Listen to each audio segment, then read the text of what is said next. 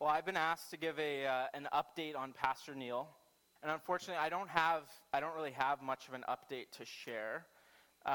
He had been every once in a while writing an email that I was able to share, but I don't have one I don't have something from him to share, unfortunately.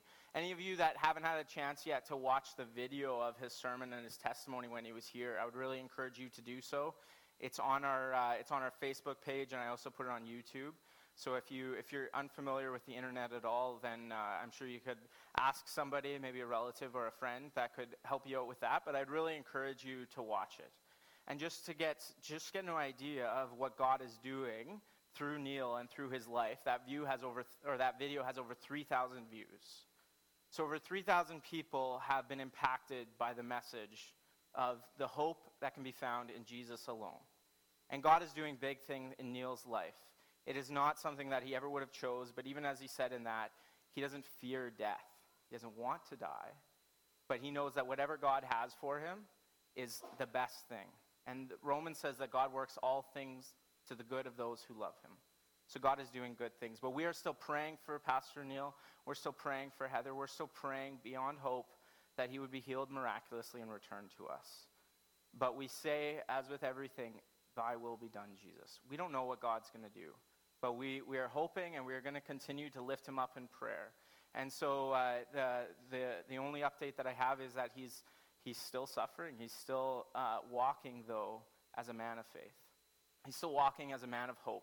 And he knows that no matter what happens, whether he's healed miraculously or whether he goes to Jesus, that he is loved and he is a precious child of God. And I had somebody come in this week that I was talking to, and they had said, well, he was a good pastor, and I had to correct them. I said, no, he is a good pastor. Neil may not be present in the church and in full-time ministry, but he's still in full-time ministry in his life. The calling to be a pastor hasn't left Neil. He's still preaching. He's still leading people to the Lord, and it's an awesome thing that he's faithful. So we continue to pray for Neil. We continue to pray for Heather. We continue to pray for Floyd and Eileen and all of their family that is going through this hard time. And we love him, and we miss him, and we hope and pray for the best. But we continue to walk as people that don't hope, or that don't walk without hope. We have hope. We know that even if Neil is never restored to the church, we will see him once again if we have faith and hope and trust in Jesus. All right? Yes. Yeah, so his physical body is still deteriorating, but his spirit and his mind are still strong and still on the Lord. So I'll just pray really quickly for Pastor Neil, and then I'll go into my message here.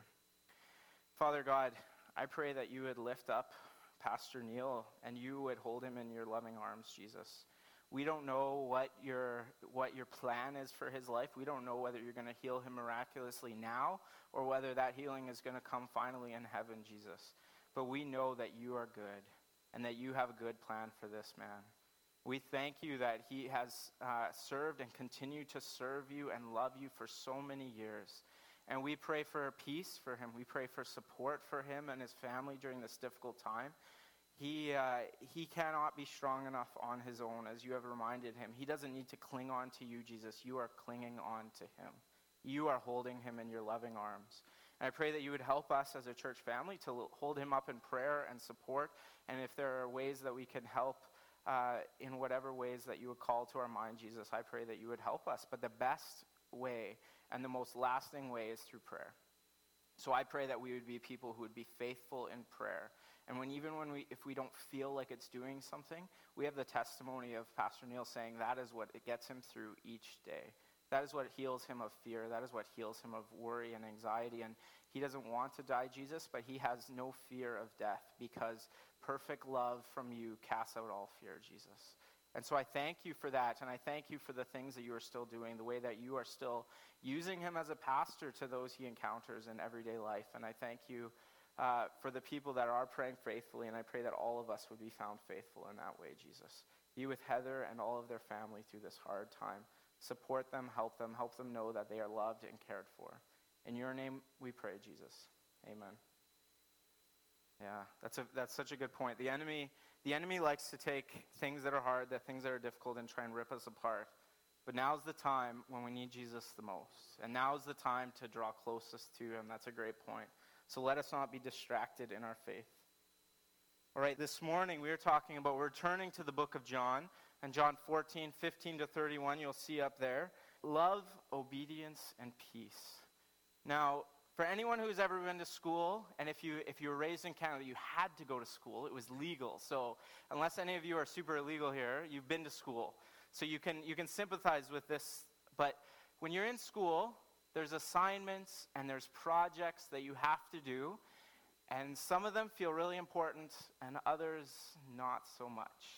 They just kind of feel like something you have to do. And especially our college-age students that would be here this morning, or the people that know college-age students, this almost feels worse when you're paying tons of money for your education. And some of the assignments feel useful and some not so much. And when I was in Bible college, there was one class I took. It was an intro to philosophy class.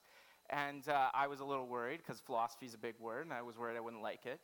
But there was this one assignment that we had to do, and it was called the philosophy of pop culture. And what we did, the assignment of it after all of the teaching, was we had to take something from popular culture, and we had to figure out what the philosophy was of it. What was the message behind it? So we could pick a song, we could pick a movie, a TV show, a book, whatever we wanted. But then we had to dissect and figure out what's the underlying message of this thing. What is the author, what is the writer trying to get me to understand from this? And the really neat thing that I found in doing this was everything has a message. Some of the messages are good, some of them have portions of truth, and then some of them are just terrible. Sometimes we think that maybe what we're listening, it's not that bad. But if you actually sit down and think about it, it could be really distracting or bad. But the positive side of this is, as I've done this more and more in my life, I've come across things that you wouldn't think at all would be at all Christian, and there's truth there. There's hope, there's a message there that actually has a piece. And there's a great message from a popular folk rock band song that goes like this. In these bodies we will live, in these bodies we will die. Where you invest your love, you invest your life. And to repeat it, it goes on to repeat it. In these bodies we will live, in these bodies we will die. And where you invest your love, you invest your life. I have a question for you. How do you know if somebody loves you? How do you know? This isn't rhetorical. How do you know? How do you know if somebody loves you? Actions. Very good. How else? Words. Yeah, that's true. How else? A display of emotion. Yes, very good. So when somebody says they love you, do you just believe them at their word? No. So words are helpful. Words are good. We teach children your words have value and they have meaning, but words are backed up by action. So in these lines, it said, where you invest your love, you invest your life. So if somebody says that they love you, but then they act in a very unloving way, do you believe them? No. In the case of this may be a sensitive topic, so I'm sorry if this upsets somebody, but in the case of abusive husbands, they often will buy flowers and act very repentant and say sorry, but then they repeatedly go back to abusing their spouses. And so without an actual change, without actually their actions backing up their words, it's useless. And so it's more than just about the words that we do. And in 1 John 4:19, in our love for God, it says, we love because he first loved us. We are able to love God because he loves us. And I don't want you to miss this point. God loves you so much. God loves each one of you more than you will ever fully comprehend. It's beyond imagining how much he loves us. And just a small metaphor of this is the cross. That's how much God loves you. That even if it was just you, even if it was just one of you, your sin that he had to pay for on the cross, it would have been worth it for Jesus. And so that is what love is. Love is about action. And so each one of us is loved so much by God But yet, and he then desires a personal and growing relationship with each one of us. So he has made the first step, and he's asking us, just as Chloe's song, God's reckless love for us. He pursues us. He leaves the 99 and goes after us. He leaves the comfort of heaven, the splendor, the glory, the majesty of heaven to come down to earth for each one of us. And so he's done everything that he needs in order to restore a relationship with us. The only thing he's waiting for is us to respond. And so this morning we're returning to our series on the book of John. And we started it last January, and we took a pause over Christmas, but that pause turned into a little bit longer. But over the next few weeks, we're going to be jumping around a little bit in the last half of the book of John, which will take us till just after Easter. And then we're going to be starting a new series. So we'll be missing some of the sections of the narrative portions of John, but we're going to be hitting the major highlights and the teachings of the book within the rest of it. But today we're talking about responding to God's love for us by loving him in return. And then we're going to talk about obedience to God. And then the Holy Spirit's role in our lives. And then that true peace can only come from God. Okay, so I know that's a few different things, but I don't want you to lose sight of the main point of what the message is this morning, which is our relationship with Jesus. As individuals and as a church, if we truly know who God is, and we truly know how much he loves us, then we should not be able to help but love him in return. So the Holy Spirit and our experience of peace are related to love and our obedience because they are part of our relationship with God. And so how does all that sound? Everyone's with me? Everyone's tracking? Following along? No one's asleep yet. That's a good sign. Okay, so we're going to be digging into John 14, 15 to 31, and it's going to be on the screen behind you, but feel free to swipe there in your iBible or on the Pew Bibles in front of you. It's going to be out of the NIV, but please track along with me. If you love me, Jesus says, you will obey what I command, and I will ask the Father, and he will give you another counselor to be with you forever, the Spirit of truth. The world cannot accept him because it neither sees him nor knows him. But you will know him, for he lives with you and will be in you. I will not leave you as orphans. I will come to you. Before long, the world would not see me anymore, but you will see me. Because I live, you also will live. On that day, you will realize that I am in my Father, and you are in me, and I am in you. Whoever has my commands and obeys them, he is the one who loves me. He who loves me will be loved by my Father, and I too will love him and show myself to him. Then Judas, not Judas Iscariot, said, But Lord, why do you intend to show yourself to us and not to the world? Jesus replied, If anyone loves me, he will obey my teaching. My Father will love him, and we will come to him and make our home with him.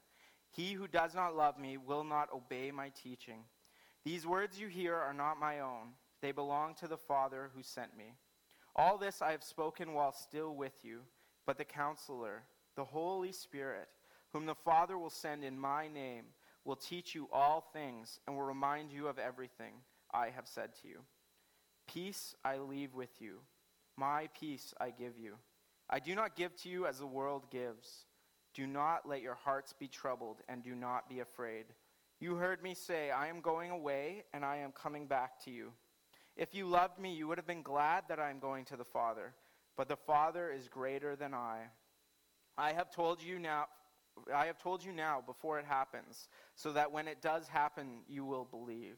I will not speak with you much longer, for the prince of this world is coming. He has no hold on me, but the world must learn that I love the Father, and that I do exactly what my Father has commanded me. Come now, let us leave. Would you just join me in praying as we continue this message? Father God, this is a lot of verses, and sometimes the Bible is a little hard to wrap our minds around. But I pray that you would help us this morning. I pray that your Holy Spirit would move among each one of us and in our mind, and you would bring us to a place where we understand what you would have us do. The message and preaching isn't just about hearing things and being just about being encouraged or feeling good, Lord, but it's about responding to your call in our lives to action, Jesus. So I pray that you would help each one of us as we are digging into your word, as we are hearing from your Holy Spirit, Jesus. I pray that this wouldn't be my words, this would be your words, Jesus, moving through me. And so I pray that you would help each one of us to know what it is that you would have us do when we leave this place. So I thank you for who you are, Jesus. I thank you for the truth that is found in your word, and I pray that you would speak to each one of us in a powerful way this morning. In your mighty and precious name, Jesus, we pray. Amen. All right, so this is a lot of verses, so I can't go fine-tooth comb through every single one, but there's a few things that I want to highlight here. As I mentioned earlier, we're coming up to Easter, and there's two important days right around Easter, Good Friday and Easter, or Resurrection Sunday. On Friday, Jesus was crucified and died to pay for the sins of the world, and on Sunday he rose again, conquering sin and death. And we have the perspective of knowing that this is the process and how it happened. But it's important to realize that when we're reading the Bible, the people back then did not always have this type of perspective. And Jesus here in this passage is preparing his disciples. Over and over again in the Gospels, Jesus would tell his disciples, I'm going away, I'm dying, I'm going away. And Peter even said, there's no way that will ever happen. There's no way you'll ever die. And that's the harshest rebuke Jesus ever gives. He said, get behind me, Satan. Because Jesus, it's not that he enjoys walking towards the cross, but he has the perspective and knowing what is coming. And so he's preparing his people. And in this passage, he's warning them and preparing them for his departure and his return to heaven. He's comforting them. He's preparing them for his coming death on the cross, as he does repeatedly. But he's also preparing them to expect the coming of the Holy Spirit.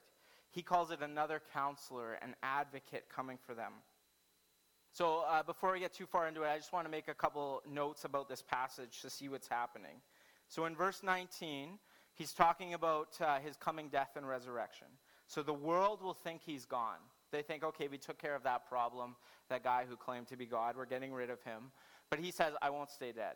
I'll be coming back. So he's saying that he'll be with us even after that. And that means that if we're tied intimately with Christ through his Holy Spirit, what happens to him happens to us. So Jesus died and he rose again. And he's saying, if you're in me, if you believe in me, you may die, but you'll come back. And so that's the promise of the resurrection.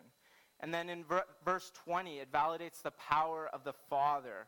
So he's saying that as I've been with you, the power of God, the power of the Father God, the one I am, the greatest and only God, true God, has been with them the whole time. So he said, I am the presence of the Father here. I am the power of God on earth. And then in verse 21, it's similar to verse 15. It's a call to obedience for people. And also later when they receive the Spirit. And we'll get into that a little bit more. And then in verse 22, this man Judas is wondering why he would not do this publicly. He's saying, why doesn't the whole world know that this is happening? Why do we just know this is happening? And it, just as a note, it makes a little in brackets there, not Judas Iscariot. So they're saying this wasn't the disciple that betrayed Jesus. It was another guy named Judas, some poor guy having the same name, but what do you do? In verse 23, for the third time, Jesus talks about obedience. And then in verse 24, it talks about how those who do not love Jesus or obey him, which is connected, not loving Jesus and not obeying him are connected, they're not connected to Jesus. So Jesus is saying the promises that I am giving you are only if you are connected to me. And so there's also an important thing to notice here. There's a really delicate wordplay at work here. The Apostle John was really good wordsmith. He used very metaphorical language and really kind of cool mannerisms and things in here.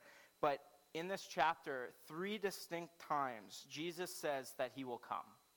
And what he's talking about here is, first of all, his Easter return, and then his coming to them with the Holy Spirit, which in church terms is the day of Pentecost.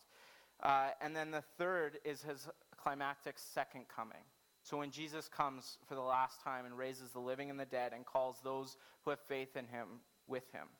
And so he's saying that he is with us forever and always. So he's saying, I'm going away, but I'm coming back. I'm going away, but I'm coming back. And he's with us forever and for always. He's saying he doesn't leave us alone. And to keep note here, Jesus starts off this passage with a very important first step in our relationship with God. He says the big IF. If you love me, you will keep my commandments.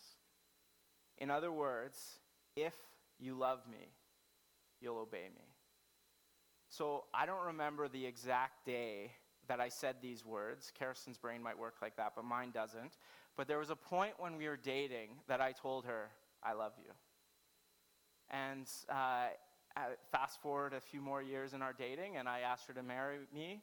We got married, and on the day that we were married, I was shaking like a leaf. I was so nervous and excited. And if you had asked me on that day, could you possibly love Kirsten more than you do now? I would have said no. I don't see how that's possible.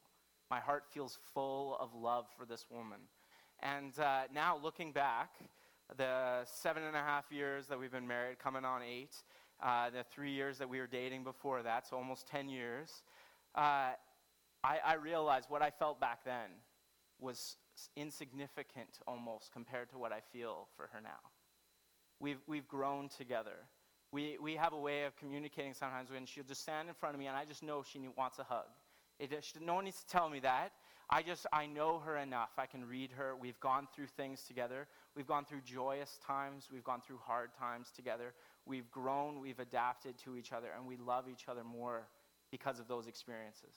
I know her more, and I love her more. And doesn't mean our marriage is always sunshine and roses. There are hard times. Christians don't have fights. They just have disagreements. But there are a couple of those along the way. But I realize that this is the same with our relationship with God. The more that we love him, the more that we get to know him, the more we obey him and that we follow him. And so the more we learn about God, the more that we can learn to love him for who he is. The more that we learn about his grace for us, his mercy for us, and his power, we should be struck by, well, of course God loves me. I'm awesome. No, instead we're struck by, I can't believe that God loves me. He is awesome, and I am not, and yet he loves me so much. So the deeper we experience God's transforming love, the more we should want to obey him. And a man named Robbie Gallaty, a pastor in the States, illustrates it really well with this triangle. It's know God, love God, and obey God. And so as one side of this triangle grows, as our knowledge for God grows, the other two need to grow as well.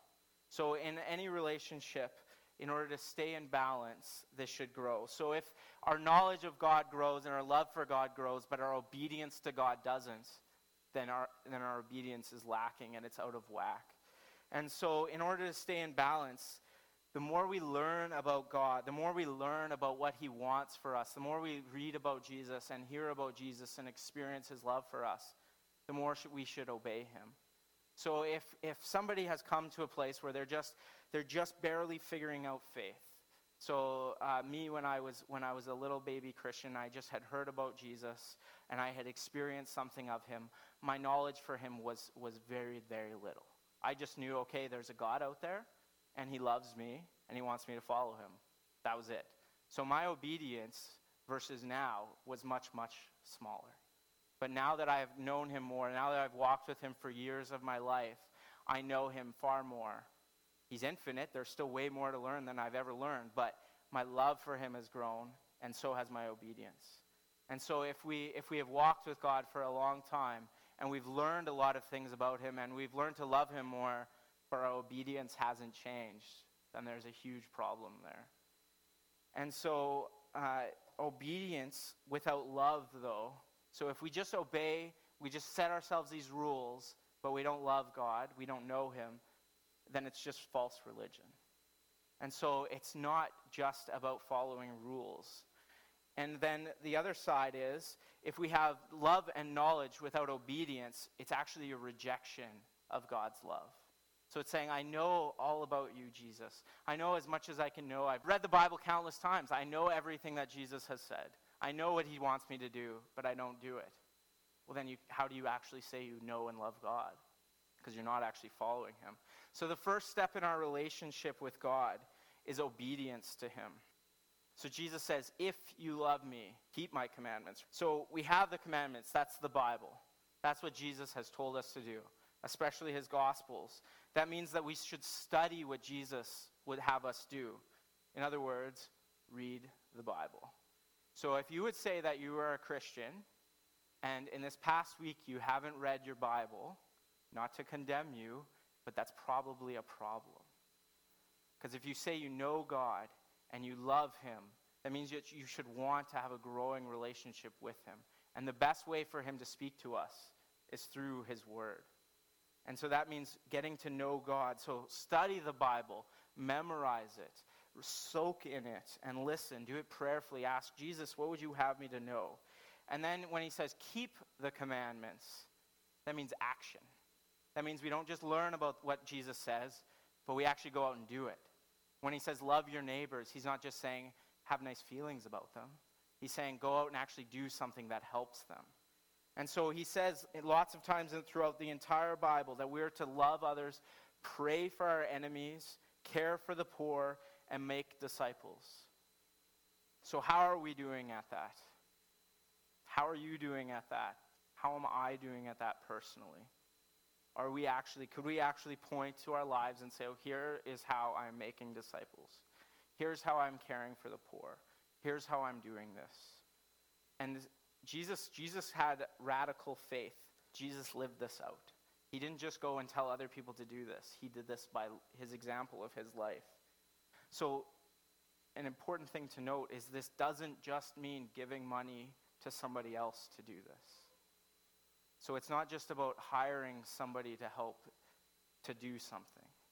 So we can't push this off on somebody else. This is actually individually in our lives we are to do this. So Jesus says we are to preach the word. So that means actually telling other people what the Bible says. Yes, that's done in the context of relationship. It's done individually, not necessarily on the street corner yelling at people, because that doesn't really work. But it does mean actually sharing your faith with other people. And ministry is actually something that we're all called to do. It's not optional. It's not something that Jesus said, well, if you actually feel like being a super Christian, you'll do ministry. He said, no, follow me.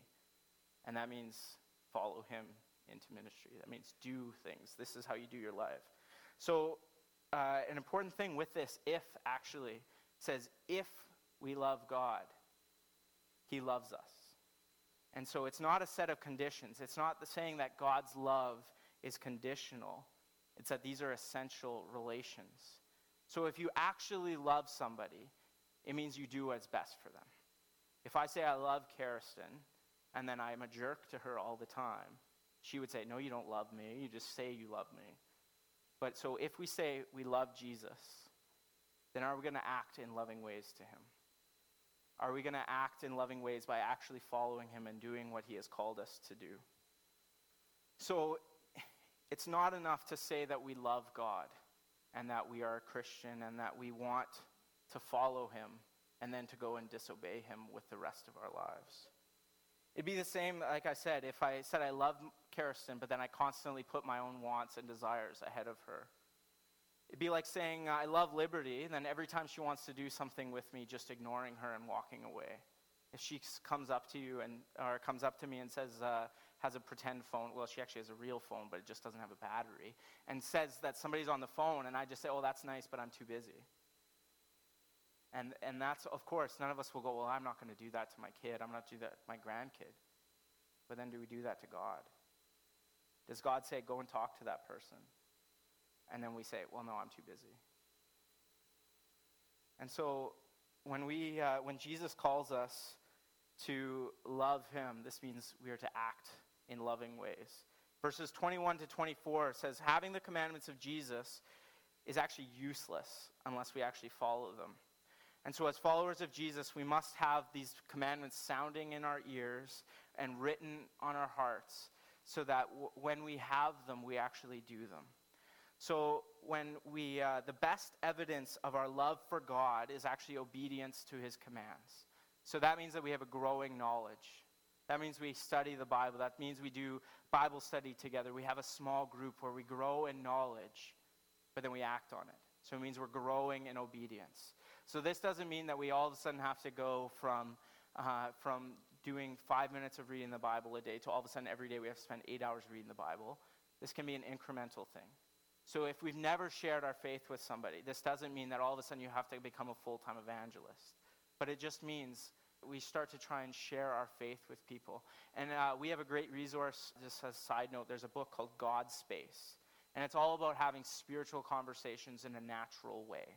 So this doesn't mean we have to memorize certain things to say. It's just being a normal person and having normal conversations about God. And so if any of you would be interested in that, you can buy them from the office when it's open. I think they're only like $10, but total side note. But everything that we do should come out of our relationship with Jesus. We should always ask the question, is this the most loving thing to do in this situation? And in Luke 12:47-48, it says this: "The servant who knows the master's will and does not get ready or does not do what the master wants will be beaten with many blows. But the one who does not know, and does things deserving of punishment will be beaten with few blows. From everyone who has been given much, much will be demanded. And from the one who has been entrusted with much, more will be asked." I was listening to a sermon once by Timothy Keller, and he was talking about this concept, and he said, just so you know, the more sermons that you listen to, the more God actually expects something of you to actually do. And he said, now I know that a lot of you are going to stop coming now because you're like, I don't want any more responsibility. But his point was, faith is about doing things. So coming to church on a Sunday isn't just about feeling nice. It should be that. It should be about being encouraged and being bolstered, but it's also about why you're there to help other people. So we come to church together to be equipped, to be refreshed, and to minister to each other, and then to go out into our lives and live them as sent people. March forth as people who follow Jesus. And so, how are you obeying Jesus today? How are you listening and responding to what he's asking you to do? Is there something that maybe Jesus has asked you to do that you're not doing? Is there something that he has laid on your heart for you to do? Maybe a ministry to start volunteering in. Maybe it's to bring a meal to one of your neighbors. Maybe it's telling one of your friends about Jesus. What's he calling you to do that maybe you're not responding? And if you are responding to Jesus and you're listening, then I want to say power to you. Keep going. Be encouraged. We are all called to respond to him. So just take this aside. This doesn't need to be complicated. You don't have to go to Bible college to share what God is speaking to you. So the youth that I had share, that's because God did something on that weekend, and it's uncomfortable to speak in front of people. I understand that, but it's a good practice for us to actually, when God does something, to share about it. We have a testimony. It doesn't need to be a big thing every time, but God is doing something in each of our lives. It's just about having the courage to actually step out and share that. So one very, very, very tangible way for us to respond to this would be to bring somebody to church. And Easter, actually, and Christmas are two really good times of the year when people are willing to go to church. And there's nothing per se magical about being in a church building. But when people of faith gather together, God is there. God is actually there wherever you are because he's with you. But when people gather together and we praise God with songs and when we worship him in prayer together, it can be something powerful. And in fact, more people are actually willing. I don't have the stat right on me, so I'm not going to make it up. But there are a ton of people that are willing to go to church if someone were to invite them. And there's a pastor in Summerland that was talking with somebody, another coach, I think, of a hockey team. And the guy was kind of talking. He said, "Oh, you're a pastor." And he said, "Oh, what church you go to?" And he said, "Oh, I go to Summerland Baptist, and I'm one of the pastors." He's like, "So, is anyone allowed to go there? Or do you have to, be a member? Or do you have to, have, something?" He had no idea. Like, churches should be the most welcoming places ever, but this guy just had no concept of what church is. And he was willing to go, and he said, oh, like, I'm allowed to go. And so this pastor just kind of talked him through, okay, this is what a Sunday usually look like. We do these songs, and we pray, and then we talk about the Bible a little bit and how it applies to our lives, and just went through, and this guy had no concept. And he was totally willing to go to church. And so I think often we have the mindset, and I've had it sometimes, that of course everyone knows that they're allowed to come to church. If they're not in church, because they don't want to be. But maybe they're not in church because they've never been invited by someone who goes to church. So I would encourage you, and the reason I'm saying bring someone to church, not invite someone to church, is because then you're taking the ownership to actually, like, bring them, and you're ushering them in, and you're saying, okay, you're my friend, like, come to church with me, and then maybe take them out for a meal after and ask them, okay, what did you experience? What did you like? What did you not like? And kind of walk through that. So that's one really tangible way that we can respond. And so also in this, I just want to make sure that I'm not being too heavy here. Jesus doesn't tell us, just go and work harder, and then I'll love you. He loves us so much. He loves us more than we will ever know, and he also promises to help us with this. Jesus promised that when he was leaving, he said, it's actually better if I go because I'm sending you the Holy Spirit. He calls it in the NIV here, he says another advocate. And later on, he calls him the Spirit of truth. And then later on even, he calls him the Holy Spirit. So there are several aspects of the work of the Holy Spirit in our lives that we see in this passage. The first is that he calls the Holy Spirit the advocate. So this is important, and as Michael could explain better than me, since he's a lawyer, an advocate or legal counsel is someone who comes alongside somebody and helps them. They're the help for them. They're the ones that give them guidance and counsel, and as they stand before the judge, they're the one that helps them and that knows the rules and actually helps them with their problems, so they encourage them. And in some translations of the Bible, it calls them the Holy Spirit a comforter. But actually, comforter itself is not quite the best thing, because comforter almost seems too soft and cuddly. The Holy Spirit isn't necessarily soft and cuddly. I actually had a professor at Bible college that wrote his thesis and called it the fiery Holy Spirit, which I loved. It's a cool picture because in Acts it says tongues of fire. And the imagery of fire is purification. It's burning away sin and burning away things. And so his whole thesis was about the role of judgment of the Holy Spirit in the book of Luke and Acts. And so the Holy Spirit as advocate, that's very much in legal terms. And so the fiery Holy Spirit helps to convict us of our sin. So he's here to help us through our everyday life, and part of that is to make us more like Jesus. So it's cutting away things of our lives that would hinder us. And so it's not just the helper, because that almost seems just a little bit passive or subordinate. But the Holy Spirit's not subordinate to us or inferior in any way. In fact, the Spirit is the very presence of God in our lives. He's the power and presence of God. And one of the aspects of the Holy Spirit here is in terms of family. It's in terms of relationship. So Jesus, it's very intentional that Jesus calls God the Father. He is the Son. And so when Jesus says that he will not leave us as orphans, that we were created to be children of the Most High God. But he leaves it up to us. So he says, here's the offer of the Holy Spirit. Here's the offer of being part of my family. If you love me, you will do what I say. You will do what I say not just because I demand perfect obedience, but because it is what's best for you. When Jesus calls us to do something, it's not because he needs help. Just FYI, God is omnipotent. He can do anything he wants, but he asks us to help him because he wants us to actually respond to him in obedience, because that's what's best for us. So he says that he'll send the helper. He'll send the advocate. And so we see that the Spirit of truth here in this passage, this is a direct contrast to Satan.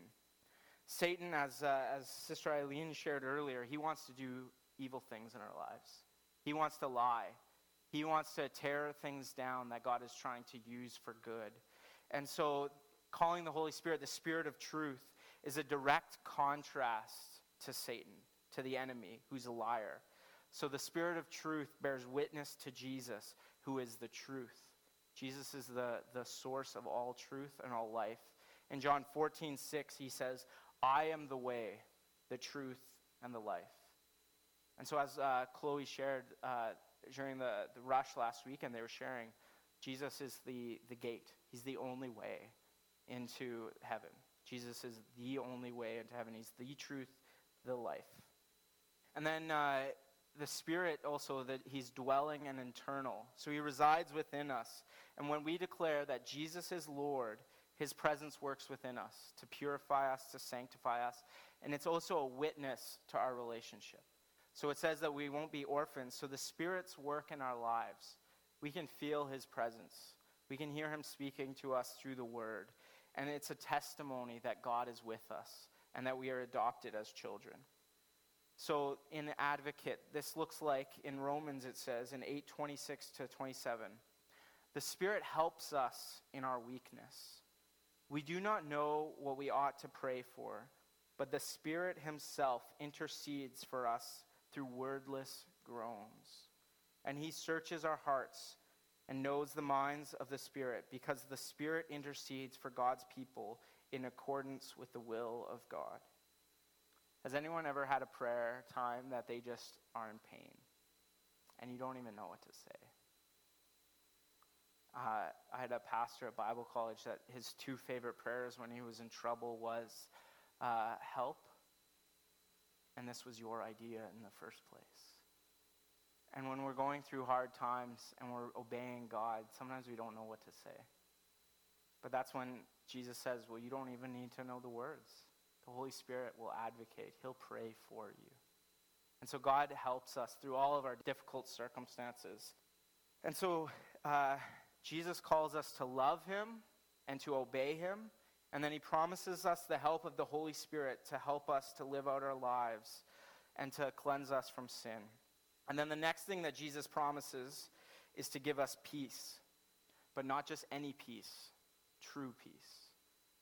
And so peace in the Bible is not fear or worry, but peace. The Hebrew word is shalom. And it's better and different than worldly peace. And I'll break into that. And then the rest of God. So it's that time when you can truly just unburden yourself before the Lord and just rest and be recovered. So the peace that Jesus offers is infinitely more powerful than the peace offered by the world. So the peace offered by the world is an absence of things, such as an absence from conflict. So when we think of peace in the worldly sense, we think, well, there's no war. There's a ceasefire. That's peace. There's an absence of war. That's peace. Or an absence of noise. But the peace of God is actually a filling. It's a filling of purpose. It's a filling of the God-shaped hole or vacuum that is inside each and every one of us. It's a filling of God's presence. In 1 John 4:18, it says this, there is no fear in love, but perfect love drives out fear, because fear has to do with punishment. The one who fears is not made perfect in love. So what this is saying is that the peace of God fills us so totally that it doesn't matter what our circumstances are. Yes, they are difficult. Yes, they are painful, but we're not afraid. Pastor Neil is living this out right now. He said that I'm not afraid to die. I don't want to die, but I know where I'm going. And so that is what perfect peace is. It's that regardless of what is happening in our lives, regardless of what pain we've experienced, regardless of how many hardships we are going through, we can have peace that comes only from God. It says that it is peace that transcends all understanding. There have been times that I've been going through something very difficult, and I just pray, and nothing changes. God doesn't take away the circumstances. He doesn't find me a solution. He doesn't tell me what I'm supposed to do, but I have peace. And that's what I needed. And the situation eventually gets worked out or it doesn't, but I got what I needed from God. My soul was stilled and rested before him. And so before anyone has a relationship with God, there's an unsettledness in their lives. They feel unsettled. And with the exception of those who have been obedient Christians their whole lives perfectly, everyone has experienced this. When I first encountered God in high school in a powerful way, I wish I could say I immediately began obeying him perfectly in all things. But I'm not perfect, and I didn't. And so I would go to church every once in a while, and I liked going to church, but the annoying thing was every pastor that was preaching a message was preaching about me. And I don't know how they knew, but they were like hitting me right in the middle of my forehead with like, I just felt like, how did he know this morning? Like, I don't know. I realize now, looking back, okay, there was the Holy Spirit, because those pastors weren't smart enough. No offense to me, but I'm not smart enough. But there was an unsettledness. I was living a disobedient life, and God was drawing me to him. And so once I finally, as a young adult, took me a few years, I have a hard head, I'm stubborn. Once he hit me up the head with enough of those, I realized, okay, I'm not living how God wants me to live. I know I'm not. I've sinned in my life that I know I shouldn't have. And so I prayed for forgiveness, and I said, okay, Jesus, I'm actually going to follow you with my life. I'm tired of just trying to do my own thing and just have enough of you that I feel okay, but I actually surrendered to him. And I culminated that with a baptism and a public declaration of my faith, and it was an awesome moment. And I still haven't followed him perfectly since then, but as I've gotten to know him more, my relationship, my obedience with him has grown. And I've learned the beautiful thing about our relationship with God is it's not about trying harder. It's just about loving him more. And the more you love him, the more you want to follow him in obedience. So yes, it takes effort. And yes, it takes hard choices. Yes, it does things that it means giving up things that aren't helpful. But the peace that we can have in those circumstances that are most difficult is just a beautiful thing. It's God changing our hearts and our minds to be enlivened with him. So the peace refers to the Hebrew greeting of shalom, as I said earlier. And for Jesus, that's the aim of his work on earth. He's trying to create equilibrium and restore the richness of humanity's relationship with him. So shalom is what he brings, and that can only be found in a right relationship with him. And the Baker Encyclopedia of the Bible says this, about the definition of peace. Total well-being, prosperity, and security associated with God's presence among his people. And in the Old Testament, this is linked to the covenant. So the promise of God, if they did the things that they were supposed to do, then they would have peace with God. And for in the Bible, in the Old Testament, it doesn't take very deep reading to realize they didn't do what God said over and over and over and over again. They disobeyed, and they suffered the consequences of that. And so the Old Testament people waited for the New Testament when the promise of the Prince of Peace would come. And Jesus is that Prince of Peace. And as he walked towards the cross, he had perfect peace. It says in the Old Testament books of Isaiah 9:6 and Zechariah 9:10 that the Messiah, the Jesus, is the Prince of Peace who will effect peace on earth. And all of us are called to be people who make peace. I can't pronounce this guy's name, but I think it's Gulick. Forgive me. Peacemaking is therefore much more than a passive suffering to maintain peace, or even bridge building, or reconciling alienated parties. It is a demonstration of God's love through Christ in all its richness. So we are called to be people who not only have peace in our lives, but make peace in other people's lives. And this isn't done through our own strength, but this is done through sharing Jesus with other people, with sharing his love, with being there and walking alongside people who need his help. And so God gives us peace, and with his Spirit and his love for us, it's not only for our personal benefit, it's for others. So in Matthew, Jesus says that the peacemakers, those who make peace, are blessed. They're blessed. And so we are to be people who spread God's peace. And so now coming back to those song lyrics that I started with. In these bodies we will live, and in these bodies we will die. Where you invest your love, you invest your life. How are you investing your life today? All of us have our days on this earth numbered. We just don't know that number. We don't know when Jesus is coming back. We hope and pray it is soon, but the Bible says that he delays because he is gracious and he wants more and more people to be saved. So God offers us a relationship with him that helps us through all of our trials of life and gives us infinite peace. And how will you respond to God's offer today? Will you love him in action and obedience, or will you reject him and his love?